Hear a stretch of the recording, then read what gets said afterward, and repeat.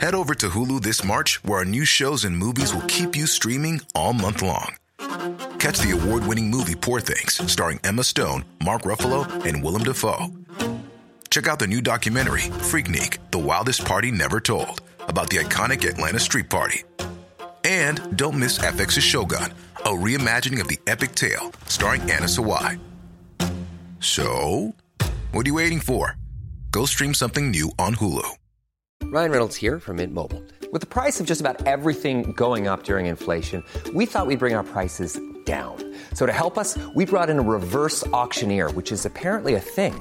Mint Mobile Unlimited Premium Wireless. How to get 30, 30, bit to get 30, bit to get 20, 20, 20, bit to get 20, 20, bit to get 15, 15, 15, 15, just $15 a month? Sold! Give it a try at mintmobile.com/switch. $45 up front for 3 months plus taxes and fees. Promo rate for new customers for limited time. Unlimited more than 40 gigabytes per month. Slows full terms at mintmobile.com.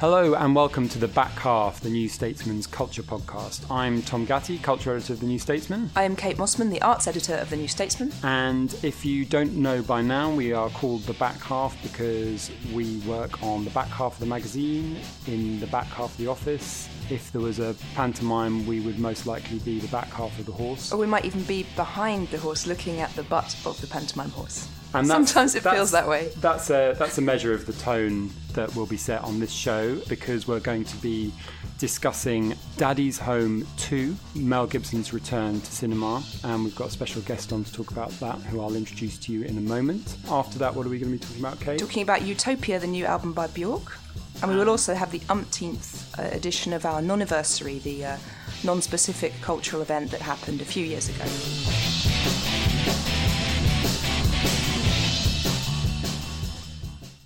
So today on our podcast to discuss Daddy's Home 2, we have the New Statesman film critic, Ryan Gilbey. Hello, Ryan. Hi, Tom. Hi, Kate. Hello.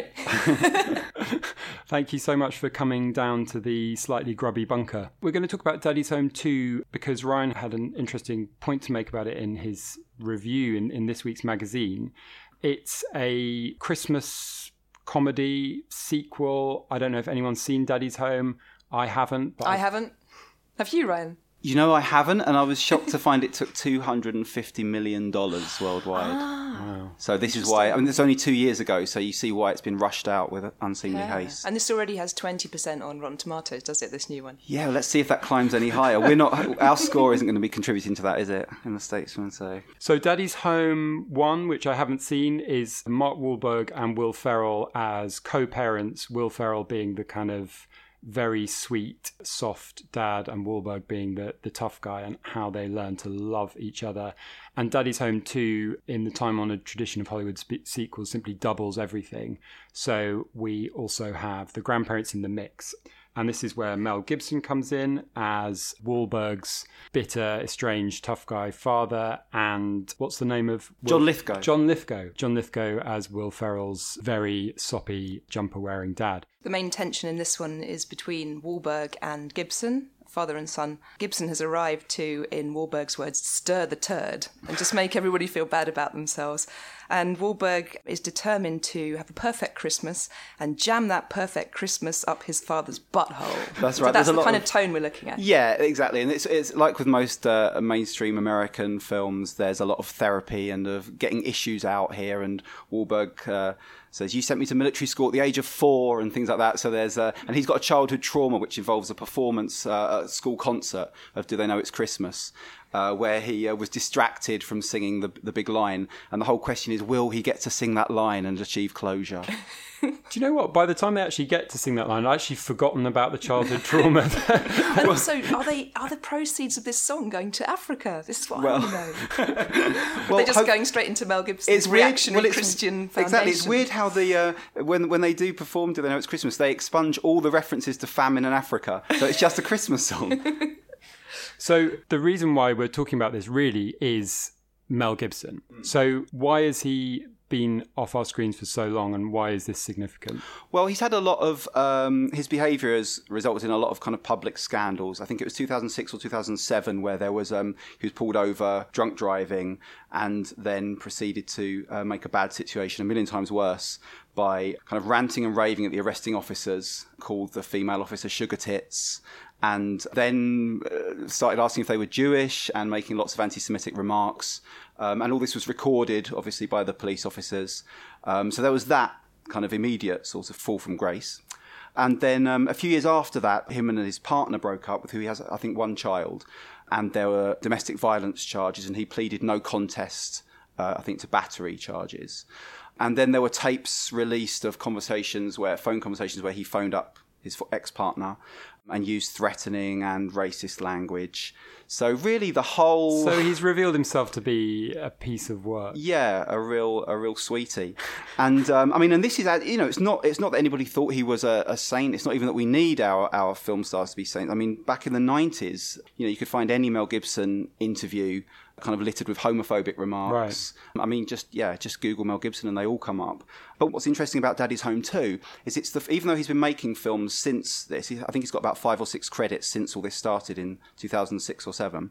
Daddy's Home 2 is the first time that we need, in fact, to find him likeable, right, entertaining, and this is a light-hearted film.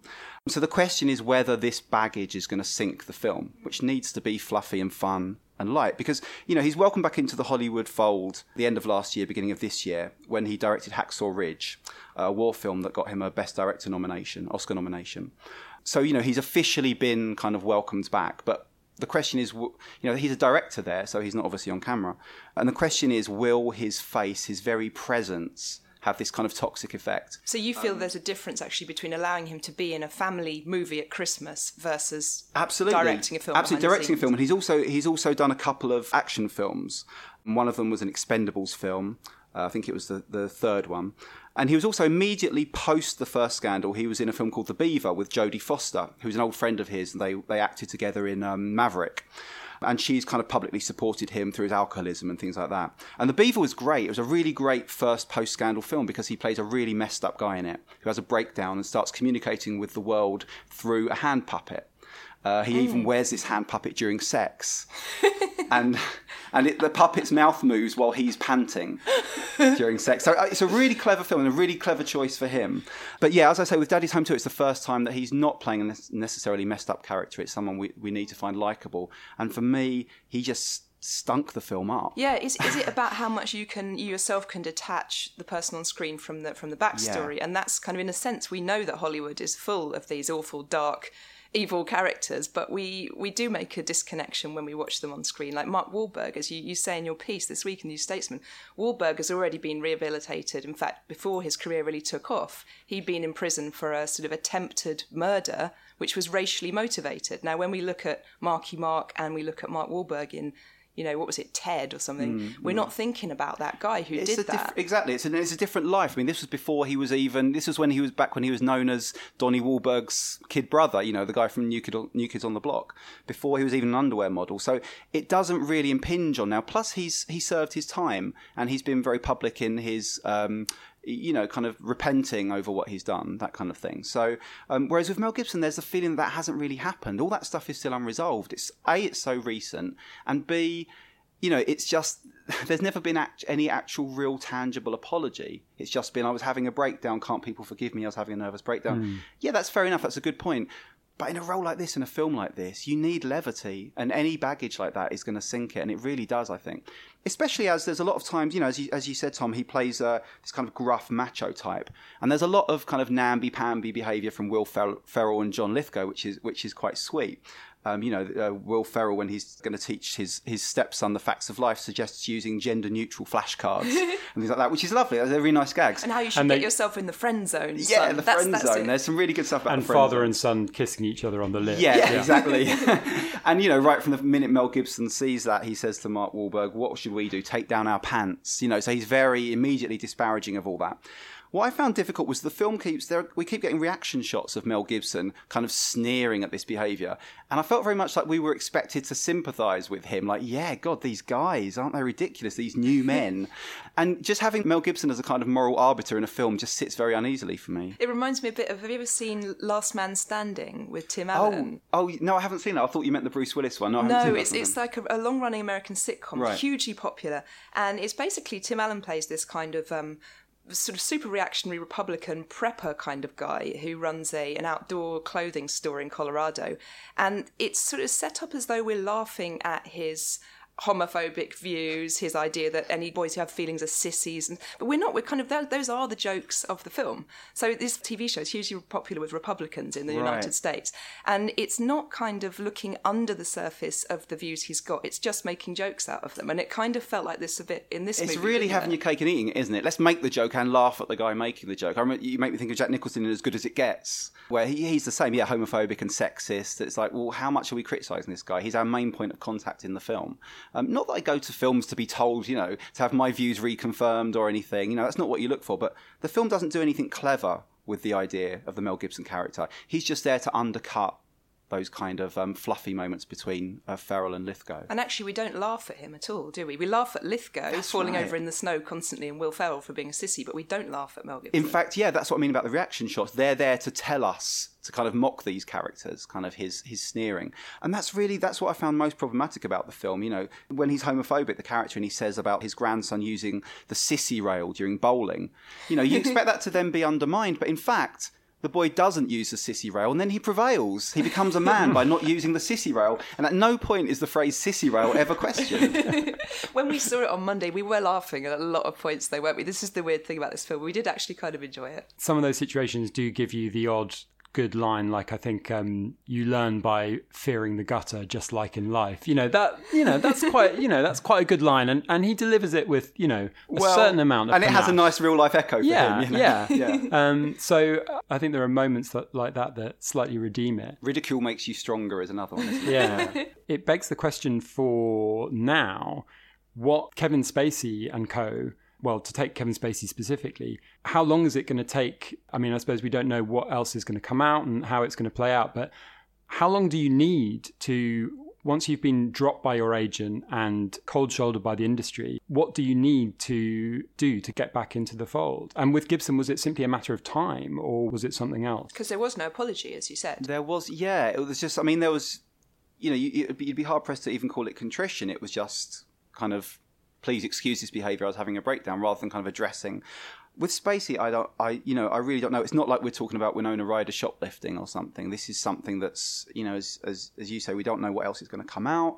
And, I should say, obviously, this is not the most pressing question about the whole thing. When will Kevin Spacey get work again? But, it's just so hard to say. Assuming that, we see a few more of these sort of allegations against him. Who's going to want to... He's going to have to go for an enormous kind of amount of public redemption, isn't he? We've already got the controversy of him kind of trying to distract from the allegations by coming out, which is, kind of one of the most distasteful things about the whole thing. It's just hard to say. You interviewed him, didn't you? I did 20 years ago. Yeah, I was looking it up. It was 97. He just directed a film called Albino Alligator, and it was a few months before LA Confidential came out, which he saw as trying to move into a new direction of performance. Because before then, he described the roles before then to me, like The Usual Suspects and Seven. These were people who were so kind of self-involved, they really could have just been speaking to themselves in a room. They didn't really need anybody else. And with LA Confidential, he was trying to, bring some warmth in, really. And it was a really funny, reading back on it, it was a funny encounter. He was kind of remonstrating with the coffee machine that was gurgling too loudly. He was being snippy and sarcastic with his assistant. And it was, an entertaining kind of act. And that's what it was, an act. There was a great line in it, though, something about something about how he revealed that he likes to be sort of out of the spotlight. Can you tell us about that? Yeah, he'd quoted a line from Paul Bowles. I can't remember, the writer of Sheltering Sky. I can't remember exactly what the line was, but it was something about the writer needing to stay off the radar. Stay under the radar, and he likened that to what he did. The less people know about an actor's private life, the more successfully they can work. That's kind of a truism, really, I guess. Yeah, it was just particularly that use of, he said, I like to stay in the shadows. I was talking to a friend about this, and he said that's an analytical, kind of psychoanalytical idea, your shadow self. kind of and he was literally playing his shadow self in films like Usual Suspects and Seven, and a really great film called Hostile Hostages where him and Judy Davis are going through an ugly divorce. He was acting all this out on screen. And now I guess the question is that idea, what are you trying to tell us, boy? What is, that kind of Lassie idea? Do you think also, though, that the climate now has changed significantly from 10 years ago with Gibson, in that, however serious the spacey allegations are, to, remove someone from a film, you're spending millions of dollars doing that. Presumably the studios and the agents now, this idea of kind of managing their own reputation and not having anything tar that. I was slightly... In a way, it made this welcoming of Gibson back in slightly odd timing for me, that I'm kind of seeing a lot of anxiousness around having dodgy stars associated with your stuff. So I'm kind of surprised. That's why I'm surprised, because, let's not pretend that, there's this Ridley Scott film that's coming out in January. I can't remember the title exactly. All the Money in the World, or All That Money Can Buy. The one that he's been removed from. He's been removed from, and his scenes are being reshot. He's playing John Paul Getty, I think, and his scenes are being reshot with Christopher Plummer instead. Who's about 108. Yeah, and who Ridley Scott is now saying was always going to be his first choice for the part, but the studio didn't want him. Let's not pretend that the scenes are being reshot, out of sensitivity and sympathy. No, it's a financial decision. Sony don't want the film kind of toxified, although this is now obviously going to be the first thing anyone writes about this film. So it does seem a weird time for this to happen, and I do think that Paramount, who the studio behind Daddy's Home 2, are taking an enormous risk. It just made me think about Christmas movies, though, because they are their own industry, aren't they? And people must do them because of the cash, because this is never going to be critically acclaimed. The guy who directed this also did Dumber and Dumber 2, or whatever it's called, and Horrible Bosses 2, and various other 2s throughout the years. Writer of Mr. Popper's Penguins, the renowned Jim Carrey that vehicle. That is quite a CV. Why do they get themselves involved with these films unless it's just for an amazing kind of pile of cash? Well, as I say, $250 million worldwide, that's not... that's an amazing amount of money. The critics just don't matter in a situation like this. And the Christmas film industry is huge. And also there's something else that the film, with the older cast members, something else that it reminded me of. It has overlap with stuff like Last Vegas and Old Dogs. These films where they get a bunch of old geezers together and kind of play off their banter and things like that. And then things like Bad Mums, and there's been another Bad Mums film, which is to do with Bad Mums Christmas. I think maybe what's interesting about Daddy's Home 2 in terms of Christmas movies is that so many Christmas movies hinge on crisis. Christmas is a time of absolute despair. Even going back to It's a Wonderful Life, 1946, which is, the kind of jumping off point from that is the main character about to commit suicide. And then modern things like Home Alone and Jingle All the Way and things like that, they all kind of hinge on that moment where Christmas can kind of collapse. So, maybe from that point of view, Mel Gibson is a good person to have in this. It's like, he's so volatile, what's going to happen? Christmas could go down the pan. A broken man trying to return to his family. And spoiler alert, the way that crisis is actually averted in this movie is by everyone going to the cinema. Very weird. It's very meta. It's a sort of bizarre, giant piece of self-product placement at the end of this film. For cinema generally, yeah. And this thing that could never happen, which is everybody, the people who work at the cinema are giving out all the snacks for free. Can you imagine? I can't think of anything more depressing than the idea of a Christmas party in the foyer of a multiplex. In the foyer of a multiplex. I think they double the price rather than giving out for free, don't you? It'd be like surge pricing. What was the last Christmas film you thought was genuinely brilliant? Oh, crikey, that's a hard one. Let me think. Well, I love Elf, which is Will Ferrell really doing the same. It's his persona, isn't it, that he does here and he does in things like Step Brothers, the kind of huge overgrown baby. And Elf is so beautifully judged. That's a character he's just perfectly beautifully naive, like Buzz Lightyear from Toy Story or something. He's just such a great character and it works so well.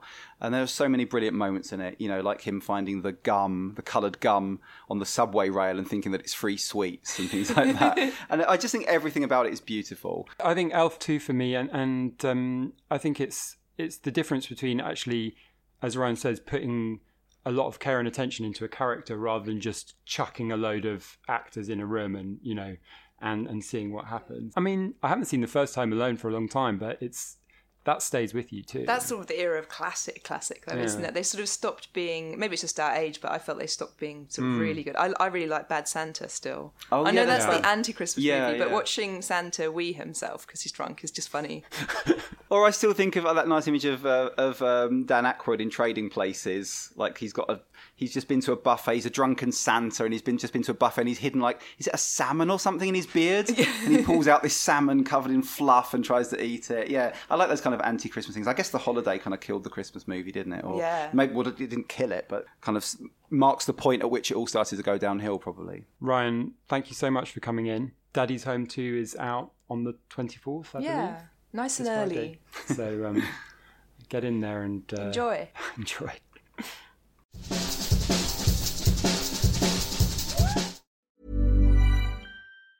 As a person with a very deep voice, I'm hired all the time for advertising campaigns. But a deep voice doesn't sell B2B, and advertising on the wrong platform doesn't sell B2B either. That's why if you're a B2B marketer, you should use LinkedIn ads. LinkedIn has the targeting capabilities to help you reach the world's largest professional audience. That's right, over 70 million decision makers all in one place. All the big wigs, then medium wigs, also small wigs who are on the path to becoming big wigs.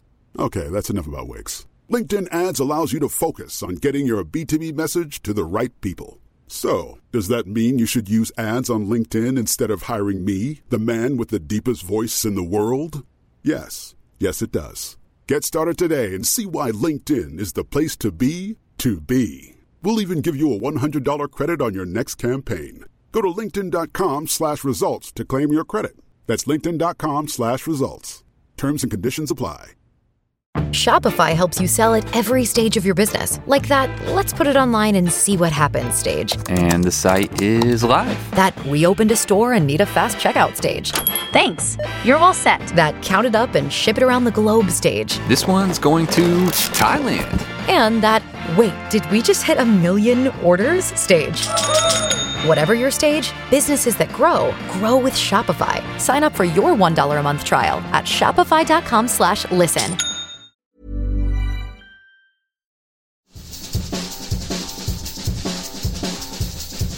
So Björk is just about to release her 10th studio album, Utopia, out on November 24th. And is that including the one she did when she was 12? It is including the one she did when she was 12.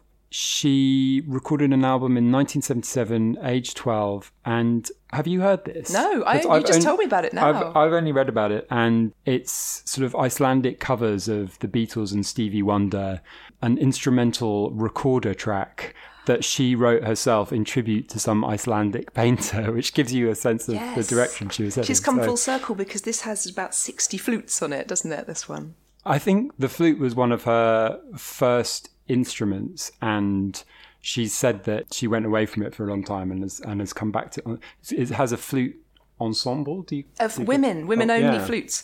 And she rehearsed them, I think, for 50 hours every Friday for 50 weeks. How would you describe the sound of this record? It's like the music of an Elizabethan masque. I suppose all Björk's music is, but it's so multi-layered, and there are parts where it feels minimalist and parts where it feels maximalist, but you always have this kind of...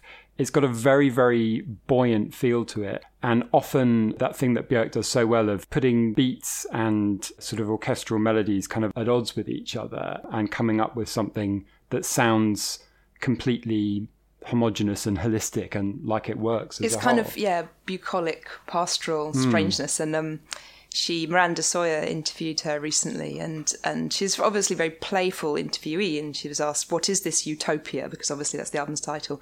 And she says, it's a place where there's no men, where its women have taken their children, where plants have mouths, where, you've got fishers with 3 eyes like you get in The Simpsons, that kind of thing. So there was this lovely idea of kind of be able to throw all these ridiculous ideas into the mix. But she also told somebody else it was her Tinder album, which is great because, of course, her last record was the big breakup from her partner and the father of her daughter. So this is the one where she's kind of getting herself back together. So Volnakura, it was the breakup album with Matthew Barney. And the one thing that Björk always does is pours everything into the sound and imagery around a concept. So that one was all about wounds. You remember their album art. It's kind of all these kind of gaping wounds. And in Utopia, she's turned that idea into The Gate, which opens up into something new. So let's hear a section from The Gate. Care for you, care for you.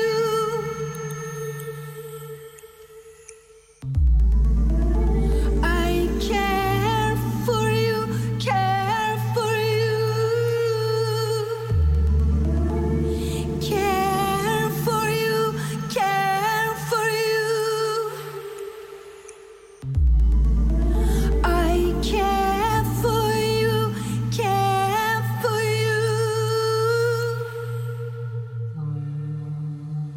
split into many parts. So The Gate, I think, is one of the keystones of the album. It's got this lovely refrain, I care for you, you care for me, my silhouette is open, it is a gate. It also brings in a lot of the elements of the record. So you've got these kind of background sort of David Attenborough noises, like Planet Earth is just playing in the background. Real tree frogs and stuff. Yeah, and she uses bird song a lot throughout this record. Some of it recorded by herself, recording the Arctic loons outside her little hut, wherever it is in Iceland. And some of it from, did you read this? She has this record from the 70s, a vinyl record of Venezuelan bird calls that she's always been obsessed with. And so some of the bird song on this album actually sounds a little bit sort of odd and scratchy. And it's because she's sampling from this strange old record of Venezuelan bird vintage birds. Yeah. What really struck me listening to this as well as Volnicura is she's got such an incredible ability to capture the sort of physical realities of love and of the losing of love. And a lot of sort of songs about breakups are actually about, how your life has been changed. The paraphernalia of your life is not there anymore. She writes about bodies. Yeah. And in Volnicura, obviously, there was this line going as you say, I am one wound. And now she's done the positive on that. And there's this beautiful track called Features Creatures. I think she's got some new bow. And she's like, when I hear someone with the same accent as yours asking directions, with the same beard as yours, I literally think I'm 5 minutes away from love. Isn't it odd? And it's like she's got this ingenue kind of persona that, it's not the real person, but it's like she's kind of unfettered by all the business of marriage and mortgages and commitment and what an adult relationship actually means. And she's able to pull it right back to your hands, your beard, your breath, that kind of thing. And I just think it's extremely heartwarming. And that's like where a lot of the joy in this record is. This idea, she's not explicitly talking about having a new boyfriend. There's just a couple of tracks that make you think, oh, that's what it's like falling in love with somebody. Well, it captures that very adolescent thing. And Blissing Me, which I think is the second single off the record, talks about two music nerds obsessing and swapping MP3s, and it enables you to think what courtship with Björk might actually be like, without any of the realities of having to go out with Björk, which cannot be easy.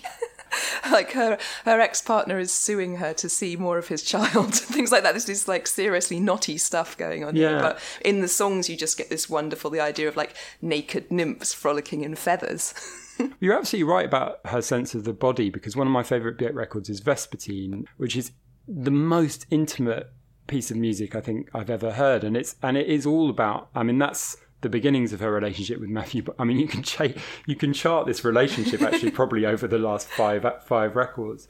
But it's all about bodies and the intimacy of bodies, and she manages to recreate that with the kind of sound world of each album as well. That's all kind of tiny little hushed. I read recently, I'd never read anything about that record, and I looked up recently, and what she did is she recorded like little things around her house. So, like dropping a little item on her table, just hundreds of these, and then put them all in her software and massively amplified them, and then created all the rhythms out of just all these tiny little object events sounds within the Björk household. She also talks about another line I love in Features Creatures: shuffling your features, assembling a man, warming my heart on this log fire of love. It's just beautiful. And because she delivers it with such conviction, it kind of it comes off. Some of her records are more Icelandic than others, and this is a very Icelandic record. So it returns you to Homogenic, for instance, has these amazing volcanic beats. And this also has that quality, it's got a very elemental percussion to it. And the imagery around it, I actually don't know if this is Icelandic or not. She has a sort of strap on in one of the pictures. Big Inuit strap. She's wearing an Inuit strap on. The flutes, of course, play a big part, but she's also wearing these kind of strange mythical headgear. It may derive, at least in part, from some Icelandic myth. I'd be very disappointed if it didn't. Yeah, she was saying recently that one of the big bugbears is that because she likes to dress up and do these dramatic sort of tableau it means that people have not realised that she produces her own records over the years. So she's now starting to be pictured more next to her equipment. And she's leading a whole campaign for other women musicians to be standing next to a mixing desk and stuff. Just because they happen to not be in a photograph, it doesn't mean they're not working with that stuff, you know. Yeah, and she is, you know, she's one of the great producers, arrangers in contemporary music, isn't she? I wonder if she'll do some strange visual show with this, like she did with Volnicura, where you got a kind of scary pixelated Björk singing the songs into your face when you put this sort of weird virtual reality headset on. It'd be quite nice, because obviously it's a nicer landscape than that one. It can have fairies and satyrs and fauns and things like that in it. Maybe she's working on it. I just want to go back there now. November 24th, Utopia by Björk. I very highly recommended. Our non-anniversary this week, keeping it on a Nordic theme, 58 years ago, the invention of the troll doll. The troll doll, these are the strange little plastic creatures with giant tufts of neon hair. Which I certainly thought came about in the early 1990s, because that's when everybody had them on their desk at school.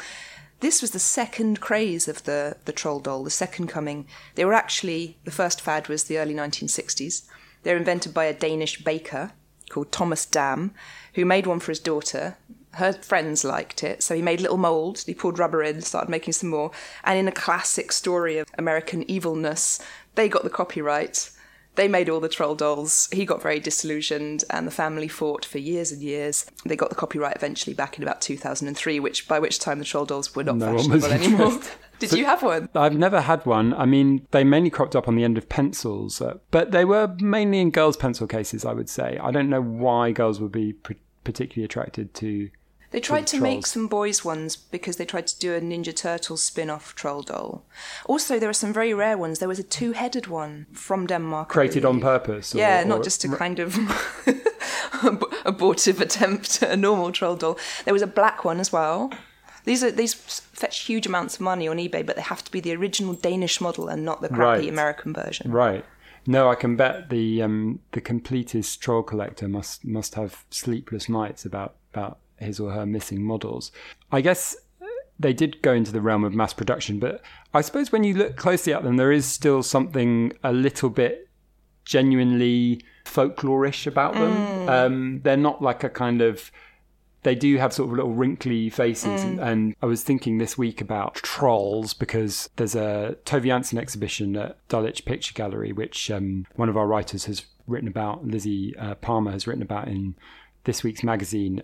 She was obviously the creator of the Moomins. Again, they're her own creation, but they stem from this long tradition of trolls. And I don't really actually know whether is the troll a benign or a mischievous or an evil figure, or maybe it's a bit like fairies where they can be sort of on the spectrum. Trolls tended to guard bridges, didn't they, and ask for passwords and things like that. So yeah, they are exactly good or evil depending on who's coming to them, who's talking to them. There was Troll Hunter, wasn't there? It was quite good, that horror film a few years ago. They tried to, the Dam family actually did sell the rights in the end to the Troll Dolls to DreamWorks to create a movie. Of course they've made this movie, which is huge. So has it been made? Oh yeah. So if you've got a 4-year-old like me, you will know about the DreamWorks song Trolls. If not because they've actually seen the film, but they've all come across the soundtrack, which has things like Justin Timberlake doing Can't Stop the Feeling. Oh, that horrible Do you know that Dance, one? Dance, Dance. Dance, Dance, Dance. Yeah, I hate that song. So basically, so they actually did have a third coming. Yes, yeah, they did. So they've proved remarkably persistent. So happy non-anniversary to the Trolls. All of my mouth was kissing. Thank you for downloading the Back Half podcast. We were recorded by India Burke and edited by Caroline Crampton. I've been Tom Gatty, and this on my right is Kate Mossman. And this week we will not be leaving you with the exciting tones of Pistol Jazz and their song Godspeed. We'll be leaving you with the lovely, lovely tones of Björk and her song Blissing Me.